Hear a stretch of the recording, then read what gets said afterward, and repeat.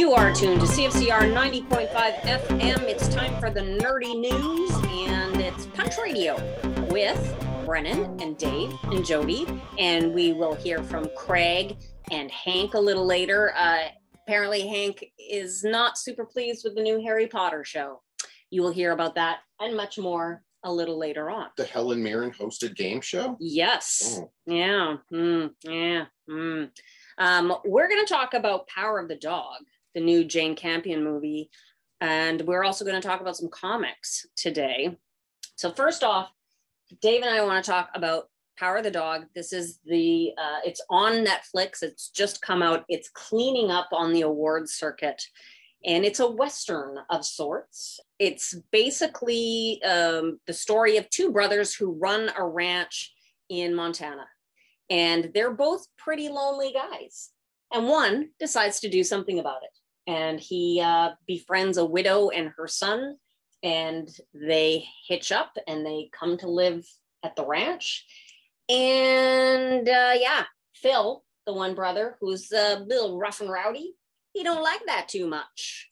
And he really kind of makes it his mission to bully the wife, the new wife. So these roles are star-studded. So Phil is Benedict Cumberbatch. Kirsten Dunst is the new wife.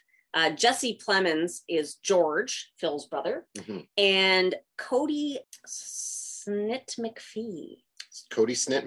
Yeah, he plays Peter, who is learning to be a doctor. So he's at school most of the time, but in the summer has come to the ranch. And he is mocked by the other cowboys because he's a tender soul. He's a gentle little guy with a good mind and a hard background.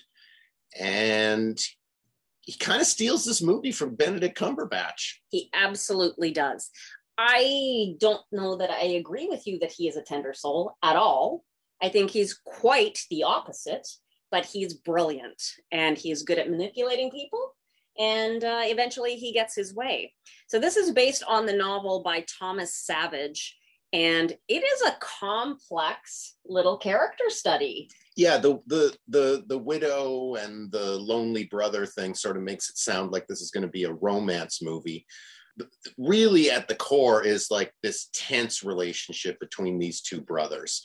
One who wants to kind of keep living the hard scrabble life that they've always lived, and one who's got his eyes on other things. But that turns into a love triangle that turns into kind of a love trapezoid. And it does all this without being really mushy or romantic. We might be talking about a different kind of love in Power of the Dog. I believe that's true. And I don't want to give away too much because I think that's something that's really special about this movie is those relationships and how they change and adapt and morph into something else. But what's fascinating is there's the ghost, I'll say, of Bronco Henry. So Bronco Henry is sort of this figure they talk about quite a bit. Benedict Cumberbatch's character, Phil, is obsessed with Bronco Henry. This is the cowboy who taught Phil and George how to be a cowboy. Everything they know about running their ranch, they learned from Bronco. They learned how to rope. They learned how to ride. They learned how to, treat cattle, move cattle. They learned how to live. They learned how to live. And so he's always present, even though he's been long dead. And Phil is fascinated with him and he keeps his spirit alive. I think George would be just quite happy to let him go, but he doesn't. Yeah. He keeps his spirit alive. And Bronco Henry sounds like a remarkable human being. Yeah, he's idealized in the mind of Phil, one of our main characters, the more hard scrabble brother of the two. And yeah, really that's what the first two acts of this movie are, is just this simmering tension that just gets thicker and thicker and thicker between these two brothers as, they reckon with their pasts together and kind of make some different decisions about like what that past is going to mean for them. Yeah. The reason why I want to dwell on Bronco a little bit is because that's a different kind of love. right? Like the love that you have for your mentor or your idol or the person who you feel kind of helped form you, and that there's nobody else on earth like that. That's a special kind of love. And the only way to satisfy it when you get older is to try to be that mentor to someone else, which is really ultimately what Power of the Dog is kind of about. Kind of. Kind of. I mean, the relationship that Phil has with Peter, the son, I think at first is just to really irritate the mother because she hates him so much and is scared of him and doesn't want him spending any time with her kid. And so the more time he does spend, the more she is irritated. And that pleases him. Well, and Kirsten Dunst does such an amazing job of carrying the weight of all of those little chess moves, because we're quite often just relying on like a long distance shot of her reaction to something. And she really helps you feel how in this family, you know, there are certain things that she just does not want to see happen. Nope. Got to mention score by Johnny Greenwood as well. The music in this film is beautiful. It carries it.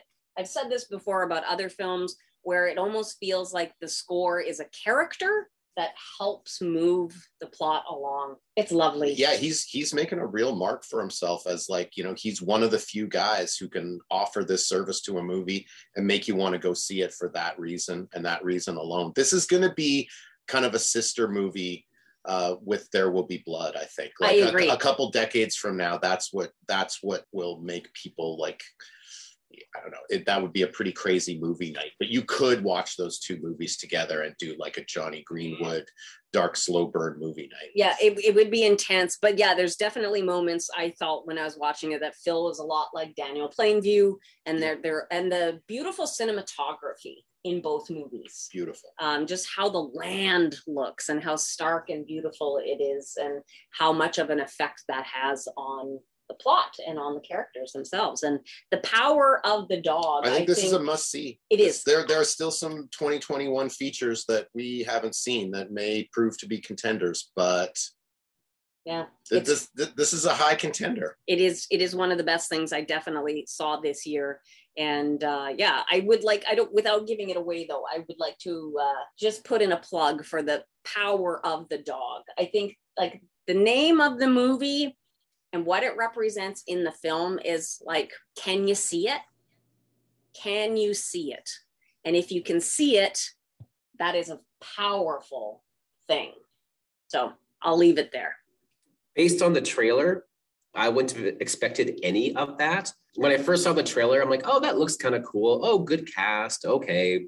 Period piece, Western, whatever. And then I completely didn't think about it again. So after this review, I guess I should dive in, because apparently there's way more going on than I would have guessed. It's lovely. It's a great movie, and it's on Netflix, so it's like right at your fingertips. It's very accessible to everyone, so highly recommend checking this out.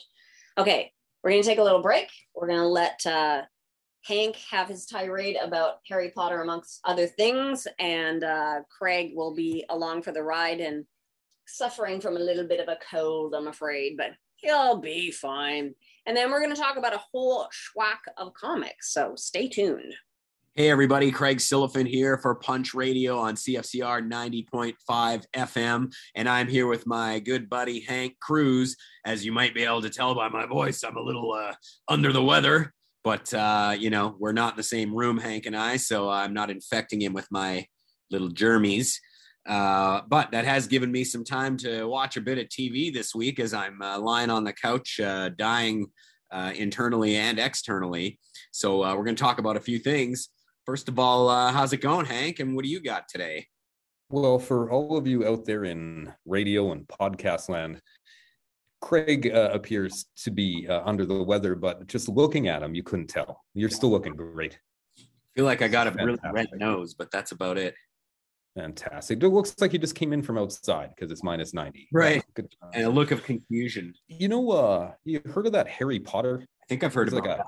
Yeah, it's like a boy wizard or something. And it's like there's like people that you can't talk about, like a Voldemort and things. On the scale of like 1 to 10, where would you be on your knowledge of Harry Potter?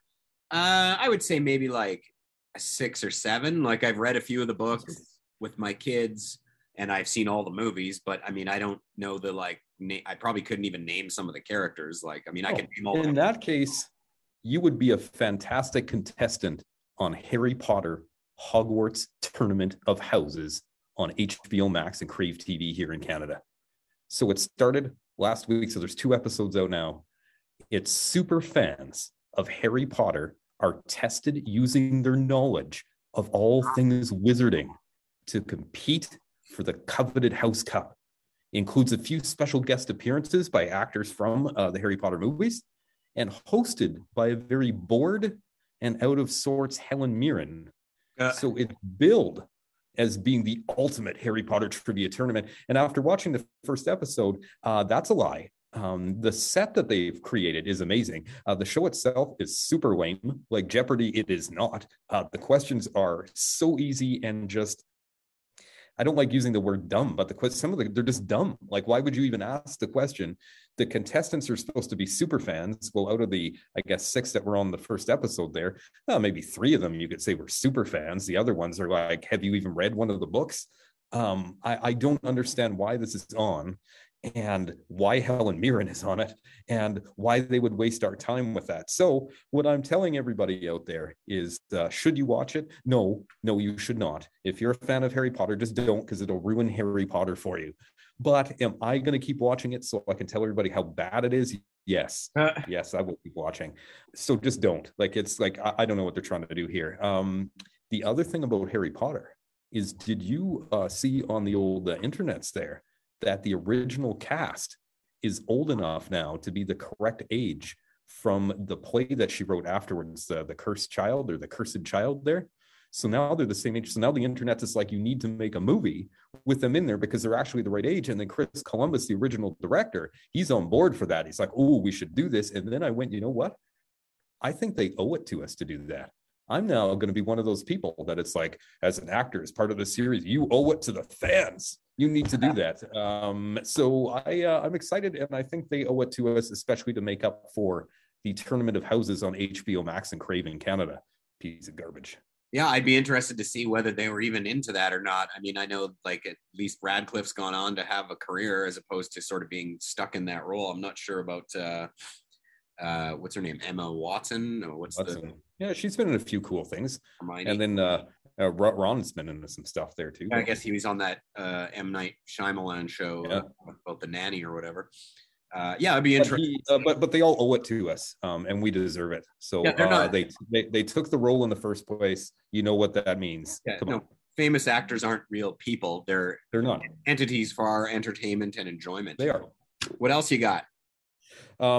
Speaking of that, Pen 15, I guess one of my favorite shows of all time, the second half of season 2 started airing, and then somebody I know named Craig tried to ruin my life by texting me to say, oh yeah, by the way, they're not doing another season. And then I read this text and I go, silly Craig, what do you know? And then I go on the internet, and the stars of the show and the creators went, oh no, we're done. Like, yeah, two and done. Where Hulu, who was paying for the show, go, please keep going. And they're like, no, we're done. And this is another thing where I'm like, as a super fan, they owe it to me to make another season because it's all about me. Yeah, they went and they had babies and they have lives and stuff, and they're like, we can't commit. I'm like, no, forget your children. It's all about entertaining me. I have watched half of the second half of season 2. It is just as good. It is amazing. In the end, it's probably going to be a 99 or a 100%. If you haven't watched Pen 15, you have to. But for those of you that don't know, quickly, 30-something-year-old actresses playing kids in grade 7, but the rest of the cast are their own age. So they are actually acting with all these people that are the right age.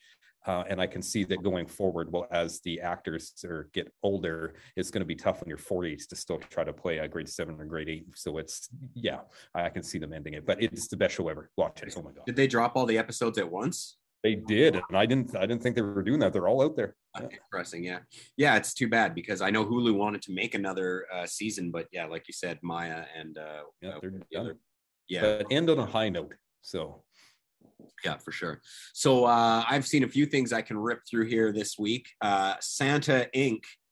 it's on Crave in Canada anyway. So I actually thought this was a movie until I sat down to watch it, but it's not. It's like an 8-episode TV series from HBO Max. It's definitely like Luke, my 8-year-old son, wanted to watch it, but it's like, no, definitely not. It's not for kids, even though it looks like it. It's sort of in the style of that, like, maybe it looks a little more updated, but it's in that style of the like Rudolph the Red-Nosed Reindeer cartoon kind of vibe or whatever. Seth Rogen stars as Santa Claus and Sarah Silverman as his second in command, and she's a female elf who wants to become the first female Santa Claus, like as his successor or whatever. So I've only watched like 3 or 4 episodes so far, but it's pretty funny, it's definitely that kind of risque humor sometimes, but if you like Seth Rogen, it's sort of that kind of humor where sometimes it's really smart, other times it's a little dumber, and you kind of get the dynamics of that kind of humor. So I know you've seen a couple episodes. What did you? I watched the first 2 and I laughed during both. So yeah, it's pretty funny. Nice. The other thing I've been watching, and I'm sure you have too, is Hawkeye, the new Marvel series with Jeremy Renner reprising his role, and Haley, what's her name? Steinfeld. Fredrickson.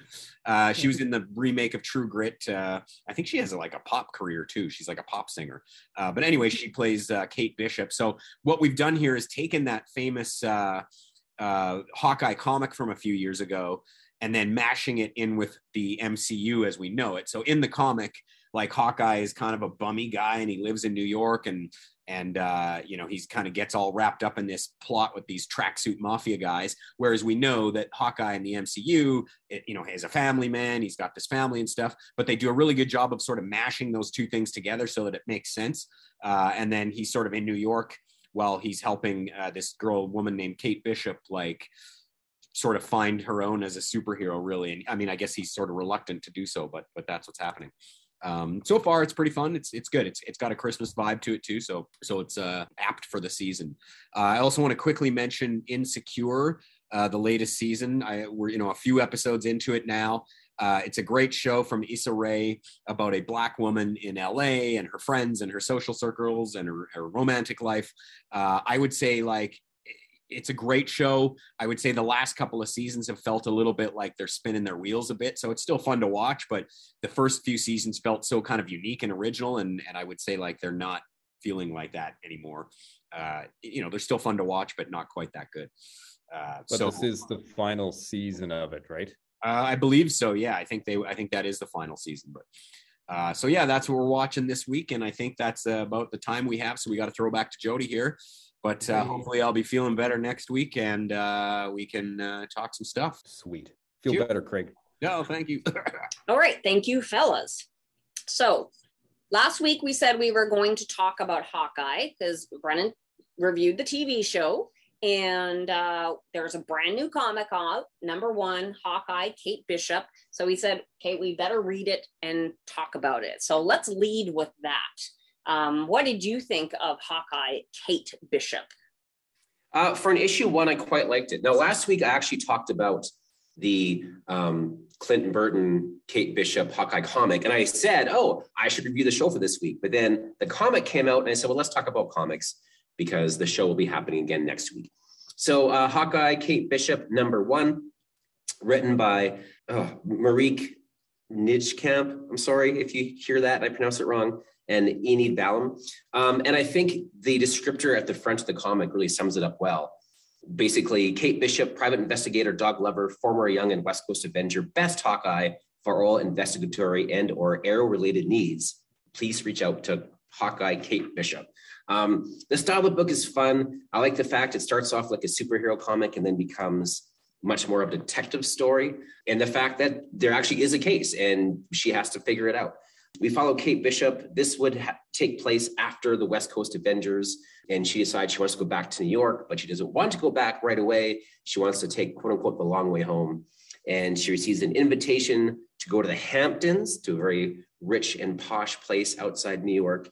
And of course, she suspects it could be a trap. And of course, there's a case waiting for her. So I thought the first issue was fun. The art is good. It's clean. It's easy to see. There's nothing, it's a good follow along. I like how they really stuck with her character. And I feel like they did a good job representing who she was based on other comics. So if you're at all interested in Kate Bishop, I think this would be a good starting off point for you. Yeah, I really enjoyed it. And I did like that it was more like a private eye kind of book. Sometimes, like with the narrative, like overlapping action, it can get annoying and tired. But I think they did a really good job of just getting the right balance in this book of her kind of talking over, seeing what she's been up to, and then what she's currently, embroiled in. And the style of art is good. Like you said, it's clean. It is very easy to follow the action, and I was impressed with it. I'm definitely going to be following this series. It's good. I'm no expert, but this does not look like the kind of traditional Marvel Comics look. Maybe it has more of an image or indie feel to it. Kinda, yeah. Definitely the cover. Yeah, leans that way. Cover is very good. So we both agree. Hawkeye, thumbs up. Good going. You also said you wanted to talk about Human Target. Number 2 came out. I also read this and I really, really enjoyed it. I am absolutely predisposed to loving the sort of spy / private eye type book. And Human Target is a crime drama, no doubt, but it's got like this kind of quirkiness to it that makes it really fun. And I love how what direction he's taking to try to determine like who the culprit is in this, mystery that he is trying to unfold and maybe save his life at the same time. Well, I love detective stories. I like spy stories. And this one basically has the best of both worlds because it has this very sleek, kind of like James Bond-esque kind of vibe to it, just with the kind of 60s inspired artwork, but yet very much a private detective story. So it has the trope where, there's a mysterious woman in your office. You have to go talk to her. Only turns out to be Ice from Justice League International, right? So I like how they take sort of like this private detective trope, but when you suddenly have it be with two people that have lived the life of superheroes in this universe, how is that story different? And essentially it's just the two of them talking for most of it and learning why she's there. And we learn more about both characters. And it was really interesting. I think the best way to summarize this particular issue, near the end, he says, "Yesterday I was dead. Today I'm in trouble." I love that. Like, that sounds like something from Mickey Spillane novel. You know what I mean? So if you read number 1 and liked it, you'll be happy with number 2. If you didn't get number 1, hopefully you can find one on the shelves somewhere if you're lucky. But pick up 1 and 2. They're super fun. They're really good. And like I said, I like it when they take elements of a story that you've seen before that seem very familiar, but they twist them a little bit. And again, we have these two superheroes that are living this private detective story, and it's really good. So I would check it out. Yeah, I would too. I really am enjoying it a lot. Yeah, there are some women you don't say no to, and he definitely doesn't say no much. Great book. Yeah, really fun ride. And yeah, I know number 1 has sold out in a few places. So if you can't get it, you're going to have to wait for the trade, but it will be worth the wait. So I think this is really going places. All right, on that same theme, I just want to quickly put in a plug for King of Spies. So this is the new book from Mark Millar. It is art by Matteo Scalera, and it's good. It is your spy guy, only this time, he's, I don't want to give too much away on this. I like Mark Millar's style. He's cryptic. He's a little bit silly sometimes. Definitely has a good sense of humor. Yeah, it moves around in time, which he likes to do. It jumps around a bit. So past and present. But I think in the first issue, it wraps up a lot. And it is very visceral.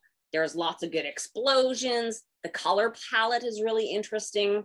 And it's another spy thriller out there. So if you're looking for that genre, this is another one that you should definitely put on your radar. Seems like kind of a more hard-boiled, visceral Pennyworth. Yeah, that's a good description, actually. And Pennyworth is also awesome, and the new issue of that will come out next week. Can't wait. So good. We're, halfway through the mini-series run. You read Girl Scouts. Girl Scouts. How was that? I super liked it. So this is Girl Scouts. Again, there's no I, it's right, Riot Girl kind of thing. Stone Ghost, #1, written, conceived, and illustrated by Jim Mayfood. Now, I bought the first Girl Scouts series, and it was crazy, it was zany, it was Girl Scouts and magic socks, and I was trying to remember what it was about, and I don't even really remember. I just remember really liking it. So this is the same idea, but more sophisticated. So it has this, they call it a psychedelic comic. To me, it's more like a punk rock aesthetic mixed with psychedelia. We meet a new character and a bounty hunter, Turtleneck Jones, who's from the first one, and he helps this person out. We learn her backstory. There's twists and turns. There's people being backstabbed right from the very beginning. What I like with this one, he's taking more of daring chances with his artwork. So I liked Girl Scouts the first time, but it very much stuck to its aesthetic. This time, it's the same vibe, but there's different color palettes. There's a 2-page spread that's on lined paper. Different scenes have a different look to them. Colors change dramatically. It'll go from black and white to red to suddenly like soft blues and golds to black and white, right? If you want a really interesting read that's taking you places you're not really sure where to go, check out Girl Scouts, because it was really good. It was more sophisticated than the last series, which I think is why I was drawn to it more. All right, you're gonna keep reading it? I will. So we'll see how issue 2 is. Okay, awesome. Well, there's always good comics on the horizon, and hopefully we've maybe giving you some good suggestions. It's certainly within the spy detective genre, and we'll have more suggestions next week. So you know where to find us. That wraps up another episode of Punch Radio here on CFCR 90.5 FM every Friday at 6 p.m. And until next time, keep your dukes up.